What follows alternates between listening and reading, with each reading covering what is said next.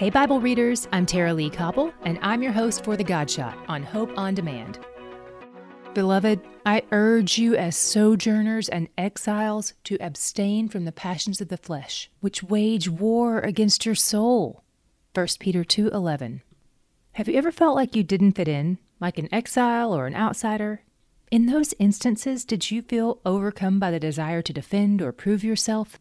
Just verses earlier, Peter told these believers to knock it off with the malice and deceit and hypocrisy and envy and slander.